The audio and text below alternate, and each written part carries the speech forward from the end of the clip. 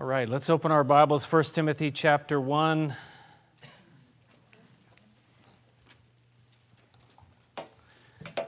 First Timothy chapter 1.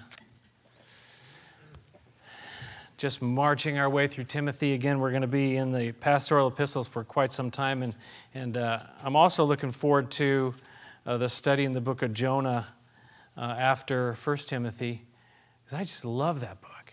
It's incredible. And, just read it. Read ahead. We looked last time at Paul had these 5 different take it to the bank sayings, and he really got to the first one and really dealt with what was so important then, and I think is so important now as well, the false teaching that was going around, the weird teaching that was going around, and he kind of summed it all up in this statement that Christ Jesus came into the world to save sinners. That's what he said. That's what the bedrock truth is that we need to pay attention to, that we can receive, that we can accept, that Christ Jesus came into the world to save sinners. We're all sinners. Some of us know that. Some of us are still maybe struggling with that idea. But the Bible makes it very clear that we're all sinners and we're all in need of a Savior. And His name is Jesus. Now, Paul calls himself the worst. And then he says that he was like an example, that if God could save Paul, the worst, then that means He could save what? Anybody. He could save you. He could save me. And none of us can say, I'm a little too far gone.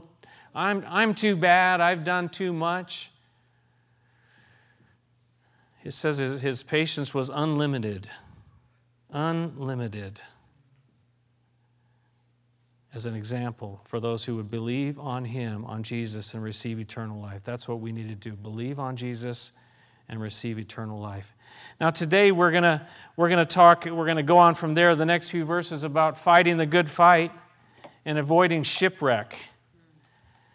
Avoiding shipwreck. Y'all remember that ship, the Costa Concordia? What a beautiful ship that is, huh? Well, you know where it is now? It's in a scrapyard, because this is what happened to it. A beautiful ship like that, a beautiful thing, steaming along, people having a great time. They're on their vacation of a lifetime. And boy, they're not going to forget that vacation, are they? And then you think about the tragic consequences of it, that 32 people lost their lives. And Paul is talking in this passage about fighting the good fight so that we will not end up like that, so that we will not end up shipwrecked like that. He tells us that there are rocks ahead, that we need to be very, very careful. The rocks are ahead, and we need to be on our guard. That's what he's talking about here today. That's what I want to think about today as we look at these verses. Let's start in verse 18. He says this, Timothy, my son, I give you this instruction in keeping with the prophecies once made about you, so that by following them you may fight the good fight, holding on to faith and a good conscience. Some have rejected these and so have shipwrecked their faith. And among them are Hymenaeus and Alexander, whom I have handed over to Satan to be taught not to blaspheme. He starts off, someday I think we'll be able to sit with Paul and find out what kind of a personality he had. But he talks so warmly about Timothy. He says he's my son. He had this relationship with him where he wanted to teach him and where he wanted to help him, where we wanted to encourage him. And we talked in the beginning about Timothy and what his personality was like as it's showed to us in the Scripture. But he says, Timothy, my son, I want you to know that you need to fight the good fight.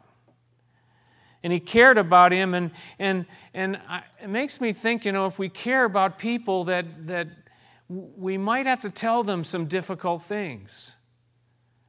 We get to tell them good things, of course, as well, but for Paul to tell Timothy, you need to fight the good fight. You need to step up. You need to fight. Sometimes we need to tell that to each other, don't we? Well, that's what Paul's doing to Timothy, and he says, I give you this instruction, and actually the language is even stronger than that. It's more like a command, an urgent command. I give you this urgent command to fight the good fight. You say, well, you know what, I just don't have any more strength to fight. I can't. I'm just ready to give up. It's more than I can take. Well, hold on. Let's get to the heart of this passage here and see what he's talking about. So he says, I'm giving you this urgent command, and it's very interesting. He says, look what it says there in verse 18. I give you this instruction in keeping with the prophecies once made about you, so that by following them, you may fight the good fight. So it appears that God had revealed His plan to Timothy, and there were prophecies that were made about him. Look at 1 Timothy chapter 4, verse 14. It maybe gives us a little bit of a clue about what had happened in Timothy's life. And again, it's another kind of a charge that he's given to him in verse 14. He says, do not neglect your gift, which was given you through a prophetic message, when the body of elders laid their hands on you. So it appears that there was this point in time where the leaders, the elders of this fellowship, or wherever they were at the time, prayed. They laid their hands on him and prayed for him. And God spoke in some way to kind of give some direction to Timothy's life. That God wanted to encourage him. This is the path for you. This is where you're going to go. Now, I believe in all of these things. I believe in the laying on of hands, that we do need to lay hands on people. Sometimes I want to lay hands on people, all right. And that's probably when you shouldn't, right? But it's very biblical about laying hands and praying for people, laying hands on them and sending them out. And we do. We laid hands on Barbara to pray for her in this trial, in this adventure, we'll call it, that she's embarking upon. So to lay hands on people and to pray for them, and you know what? We have people here at the end of the service that will pray for you. They'll lay hands on you and pray for you in a sensitive and a correct way, men with men and women with women. And because it's biblical, you see. And so this is what happened with Timothy. They prayed for him. Now, is that the time that Paul's referring to in chapter 1? Possibly. In Acts chapter 13, they're praying, it said, and it says the Holy Spirit said, set apart Barnabas and Saul for the work to which I have called them. So they were praying at that point for Barnabas and Saul and others, and God spoke and said, set apart these two. And some of you are thinking, well, where is he going with all this? Are we going to start getting strange or something? Well, I want to say to you today is that God can speak today in any way that He wants to. And I'm not going to limit it to, only one area. If God wants to speak through somebody, He will speak through somebody, and He can. I think we need to be open to what the Holy Spirit might want to say. Now, having said that, I think we need to be very careful, too. Because I've been in places where it just gets flat out weird, right? But you don't throw the baby out with the bathwater, do you? You can. I'd said that one time, and this girl just started laughing, and I said, what are you laughing about? She said, because I was just picturing it in my mind, the baby getting thrown out. Now, why that's funny, I don't know. But some people, they've got these imaginations. Anyways, it speaks in the New Testament about the gift of prophecy that God can speak forth through people. Okay? That God is able to speak. He speaks in a lot of different ways. He speaks through His Word. He speaks through people. He speaks by His Holy Spirit. He speaks in so many different ways. But are we listening, I think, is more important than arguing about, well, He doesn't do that anymore, or He can't do that. I think it's more important to ask the question, do I want to hear what He has to say? Now, we have checks and balances. We have the checks and the balances of this book here, that if somebody says something and obviously it's so off from what it says here, then you say, well, that's not God. That's not God saying that. And when somebody might say something, I think it's perfectly in order to say, you know what? I'll pray about that. You know what I mean? I'll pray about that. I hear what you say, and I'm going to ask if that's really what God is saying. And somebody would say, because people are, it seems anyways, there's always somebody wanting to tell you what God's will is for you. And you want to say, well, why don't you ask him what it is for you before you start telling me what it is for me? But again, do we just get rid of that because people have taken this to some wild and crazy and insane extreme? No. But I think we need to be open. And if God is working in our fellowship and in people's lives where we're in fellowship with one another, and He says to you, I'd like you to encourage so-and-so to maybe they should try this. Maybe they should think about doing this kind of ministry because He's gifting them in that area. And they need someone to come along and say, hey, what about, have you ever thought about? Have you ever tried? See what I'm saying? And God can speak through people. So let's be careful, but let's not be so careful that we're paranoid. There's enough paranoia going along. I love that word, paranoia. It's just an interesting word. I think it's a Greek word. So Paul says here, let's get back to where we were. In this, Paul says, by following them, the prophecies, in keeping with the prophecies that were once made about you, how God had spoken to Timothy through different people in whatever way God wanted to do it, he says, so by following them, you may fight the good fight. Following them, what them? What are them? Them are the prophecies, what God had spoken about his life. You see, I believe God does speak, and I think that we need to be listening. And I don't think we hear His voice every single day. I think I'm talking about these times where we know that God is saying something for me and for my life, and it's like really important. It's like part of what part of the very core of who He's made me to be. Well, when we hear those kinds of things, I think we need to keep those in mind. And that's what Paul says to Timothy here. That's what he said in the 4th chapter. Don't neglect the gift which you have. God has already spoken to you, and He wants you to continue to use that gift that you have. And so for you and me, if we know that God has called us in a certain way, and Paul is reminding Timothy of his call from God, if you have that call, well, pay attention and keep doing it. Because that part of that is what it means to fight the good fight. To know what God's call is for your life. To know what God's call is for your life is very, very important.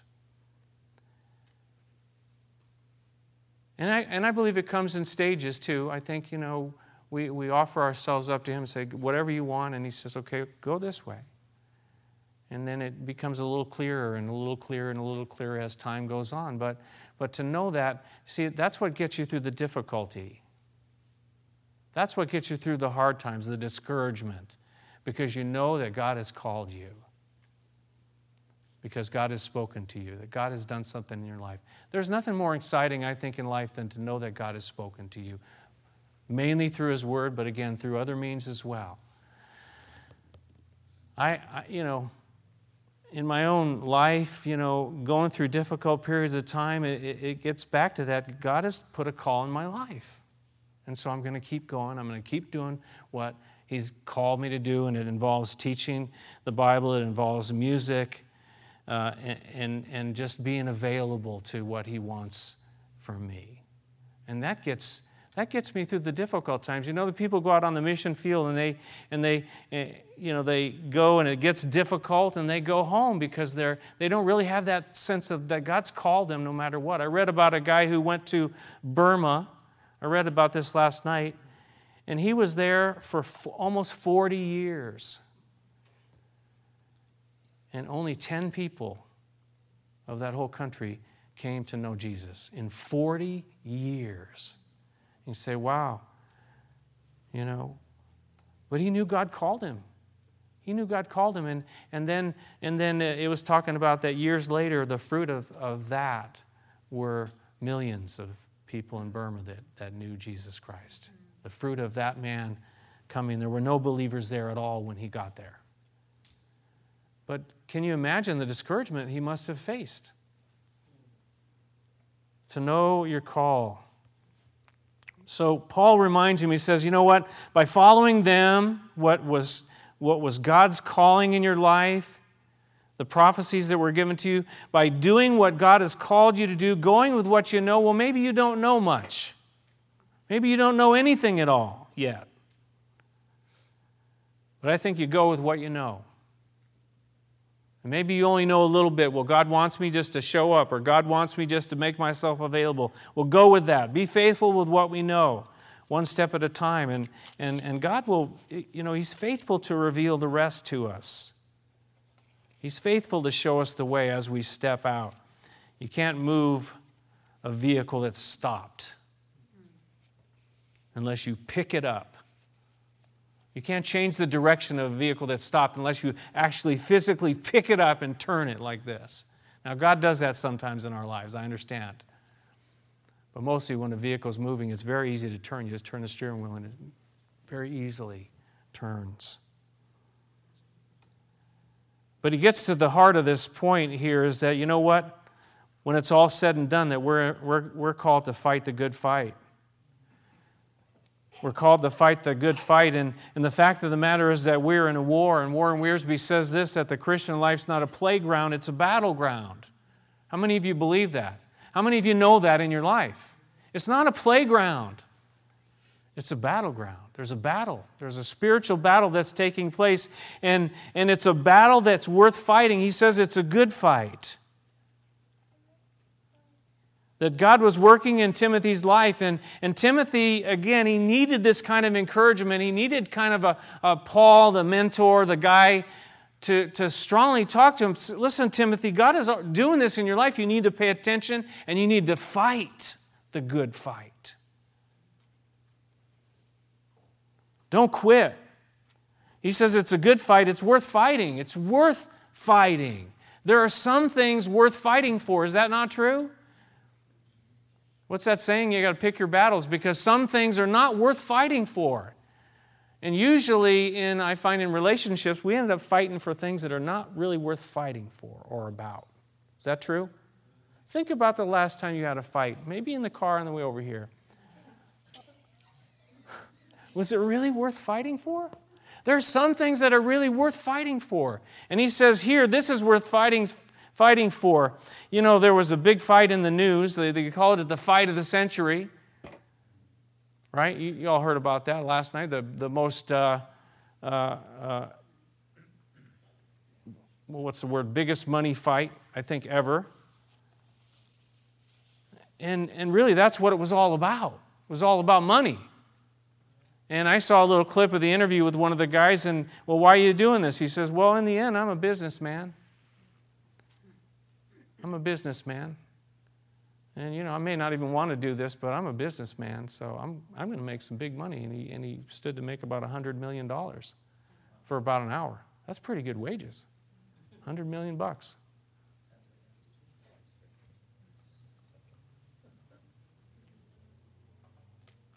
That's a big fight.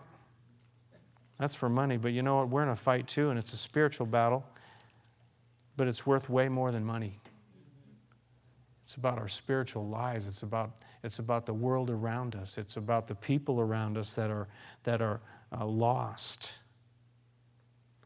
Look at chapter 6. Turn ahead to 1 Timothy chapter 6. He talks about it there. In 1 Timothy chapter 6, verse 12.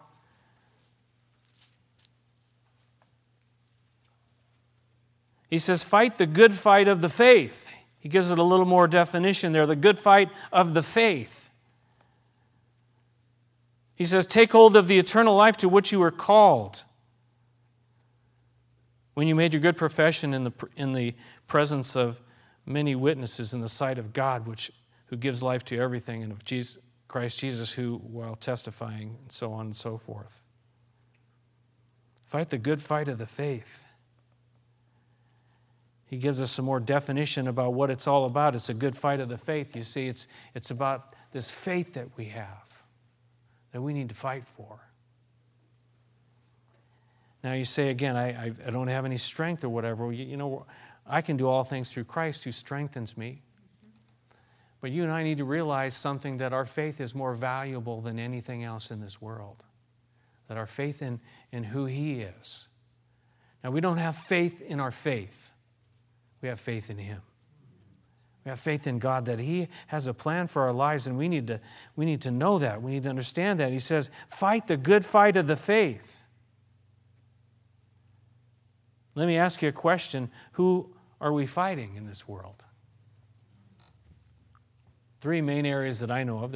I'm sure there are more, but there are 3 main areas. Who are we fighting in this world? Anybody know? Somebody said it over here. Say it a little bit louder, though. The world, the flesh, and the devil. We're fighting on 3 different battlefronts, right? The world around us. It's a big battlefront. It's not the only battlefront, though. The second one is the flesh. Where's that? I'll hit this thing. It's right here. Fighting against ourselves even. There's a battle that's going on within ourselves to do the right thing, to trust God, to walk with Him. And then the enemy of our souls as well. There's 3 different battlefronts that are always going on. So again, it's not a playground, it's a battleground there. We're in this battle and God is calling us to fight. God is calling Timothy, and if Timothy can fight, just like if Paul can be saved, any one of us can. If Timothy, he was kind of a shy, kind of fearful person, if Timothy is called to fight, you and I are called to fight as well. And it's a good fight, and it's a good fight of the faith. Sometimes we just need to know and understand, you know what, I'm in a battle. I think sometimes it sneaks up on us. And all this stuff's going on, and we're not really cognizant, we're not aware that this is like a battle that's going on, and we need to hold on to our faith in the middle of it. And trusting in God in the middle of it. Look at 2 Timothy chapter 4. He talks about it for the 3rd time. 2 Timothy chapter 4. And 2 Timothy is written when Paul knows that he's just about at the end of his life. He knows his time is short. 2 Timothy chapter 4, verse 7 and 8. He says, I have fought the good fight. I have finished the race, and I have kept the faith. Now there is in store for me the crown of righteousness, which the Lord, the righteous judge, will award to me on that day, and not only to me, but also to all who have longed for His appearing. If we can say that at the end of our lives, I fought the good fight. I have finished the race. I have kept the faith. That's what you and I should strive for. That's the example that Paul is giving to you and I, that we need to keep fighting and not give up and not stop, not quit. How do we do that? Let's go back to 1 Timothy chapter 1. He gives us some clear things here. We can also mention Ephesians chapter 6, speaking about the spiritual warfare and the armor of God. But first here in 1 Timothy chapter 1, verse 19, he gives us 2 things that are very important. He says that you may fight the good fight, following those things that God has already spoken to you. But look what he says in verse 19. He says, holding on to faith and a good conscience. 2 very, very important things. Holding on to faith and a good conscience. To hold on to these things because they're very, very important, that we don't just not consider them. Holding on for all we're worth to our faith first. To faith and a good conscience. To our faith. And again, it's not faith in faith. Do you know what I mean when I say that? Well, I got faith that my faith is going to, be strong, and I got faith that my faith is going to do this and do that. I got no faith in my faith. Because that's just me. I don't have faith in me. I have faith in Him. My faith is that I trust Him. Faith in its essence is trust. That I trust Him. So he said to fight the good fight, to hold on to faith, hold on to the fact that God is with me, that God loves me, that God has a plan, that God is working, that He is going to get me through, that I'm going to keep fighting. I'm going to keep fighting. Because I have a relationship with Him. The enemies that we face, again, on all three of those battlefronts, they want us just to let go. Well, you don't really need to trust Him. Just do this thing on your own. But we have to say no. We need to hold on to our faith in Him, and nurture it, and protect it, to feed it through the Word of God, through prayer, through the things that Jim talked about a few weeks back, those essential elements of walking with Jesus, the Word of God, prayer, fellowship, the breaking of bread, the breaking of donuts. I just want to see if you're listening. We got a few more minutes, so hold on, stay with me. Hold on to your faith, because in the end, what else do you have? This guy that won the $100 million last night, you know the interesting thing, he was going to get $100 million whether he lost or won. What was he doing? I'm a good businessman. I'm going to go buy me another jet now. When it all is said and done, what do we have but our faith in Jesus Christ? You know, you read the book of Ecclesiastes, we're all going to get to the same place. We're all going to get to the place where we stand before God. And what is it all about? It's about our faith in Jesus Christ. Do you trust in Him or not? Hold on to that. Hold on to that through these battles, and that's what's going to get you through. That's what's going to get me through the battles, is by holding on to Jesus. The second thing he talks about here is to a good conscience. Hold on to a good conscience. That, you know, we could talk for hours about the conscience, but it's like that compass, that inner voice.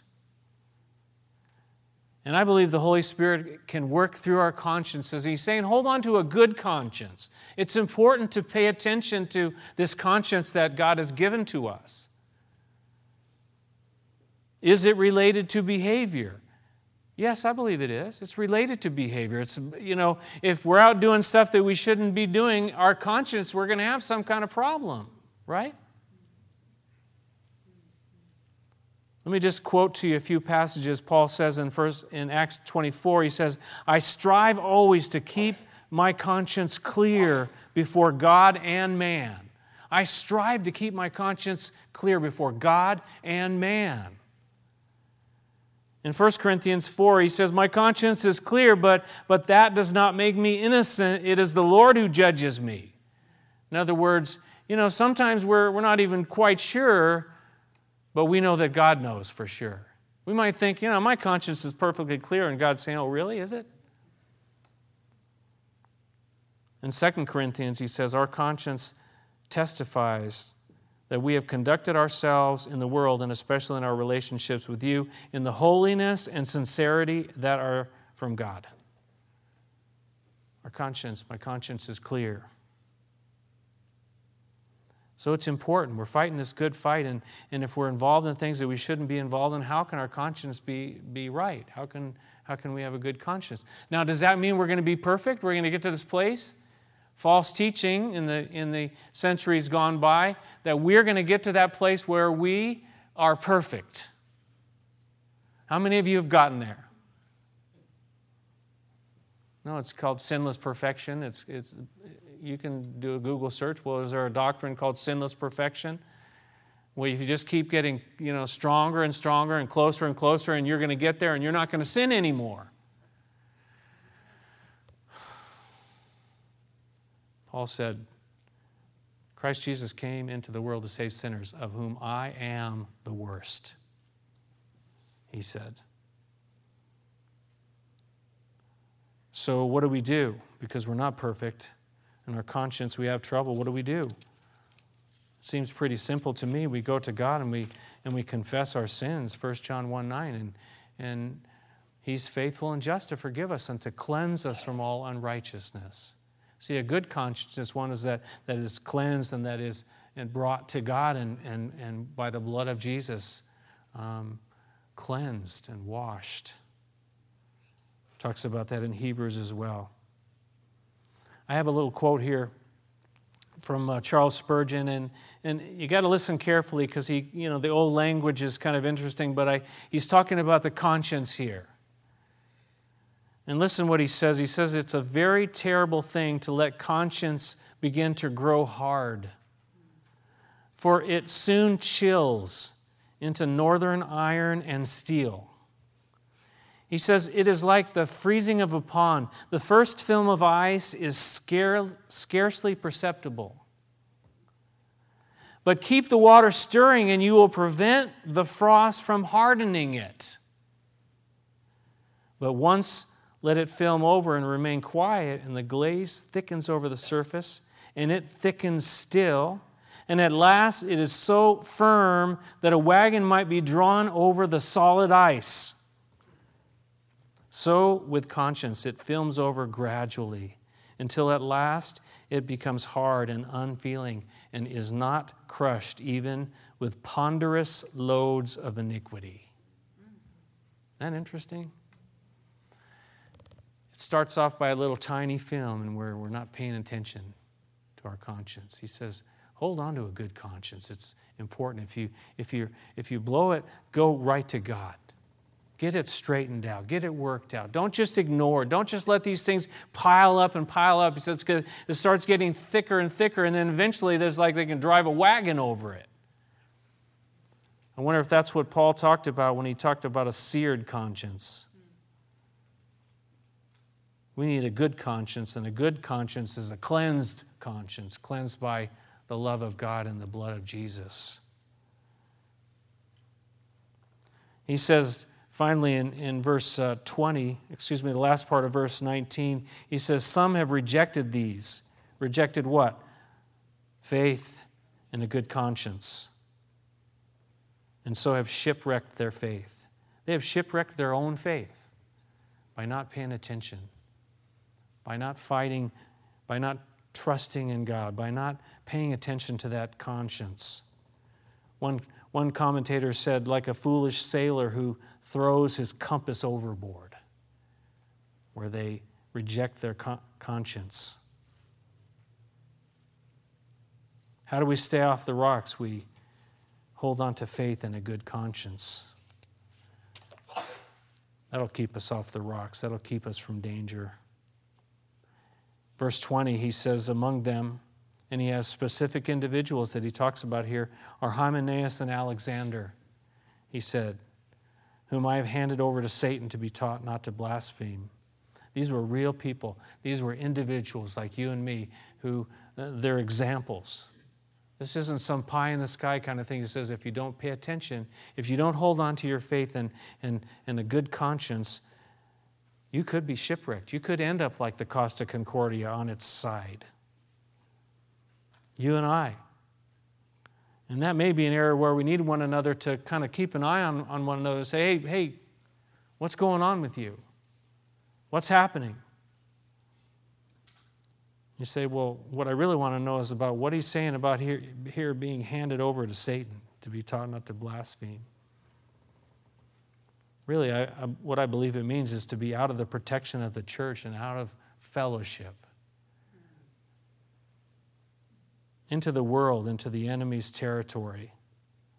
There's something very special about the fellowship, about church, about the koinonia that we have.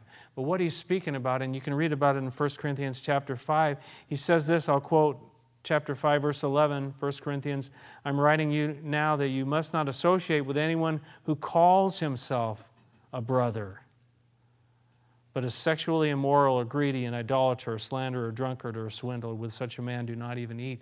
He's saying, you know what? You have to know that if we're just allowing these things to happen, and today it's very prevalent in the name of tolerance, right?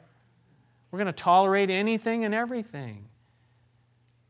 We're never going to grow. And the reason he says here that he took that step was that they would be taught. That they would grow, that they would learn, that something positive would come out of it. If we just say, you know what, that's fine. Now you say, well, the whole thing seems kind of harsh to me. Well, How, and I don't know exactly how he did this here. Some say, well, it was only an apostolic thing that could happen. But you know what? I think that we've become so far in the other direction, so soft and so unable to deal with things in the church that's why the church is in such a bad state as it is today. Where you have huge sections of the church saying, oh, that's okay. This is okay. That's all right. In the name of, what the world believes. And we left behind what God says is the right thing.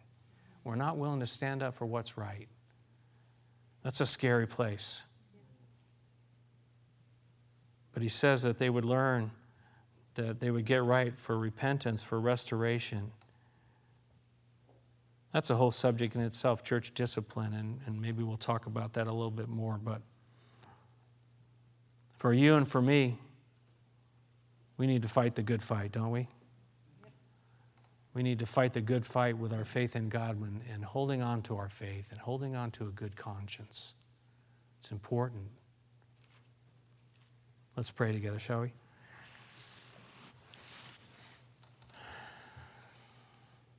Father, you see each one of us. You see our hearts. You know us.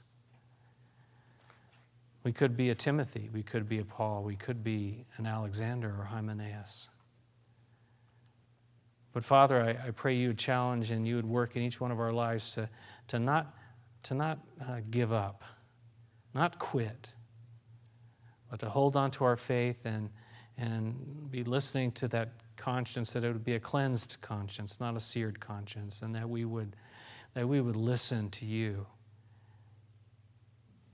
as we stand up and fight the good fight. It's a good fight to stay in the ring.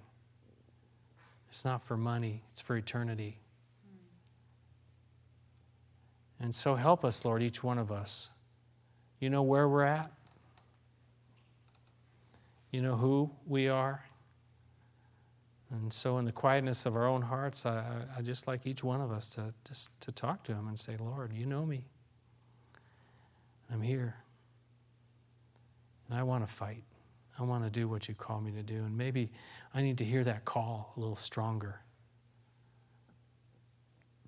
so I can fight with the calling that you've placed upon my life. Help each one of us, Lord. We're not perfect. You know that, and we know that. Cleanse us and wash us, Lord. I pray for any here this morning as well that have never surrendered to Jesus. Christ Jesus came into the world to save you, and he wants you to call upon his name and say, Dear Jesus, I'm a sinner, I'm lost. So I come to you and ask you to save me. Save me, Lord. Please save me. God hears the cry of your heart. God knows where you're at. He knows who you are. And if you pray that and you truly surrender your life to him, he will transform your life. He will give you a brand new life. He will give you a place in heaven forever and ever and ever. Believe and receive eternal life. Father, thank you for this day. It's a good day. It's a day the Lord has made. And so we get up and we sing and we worship, but we also fight. It's a good fight. In Jesus' name, amen. Let's stand and sing together, shall we?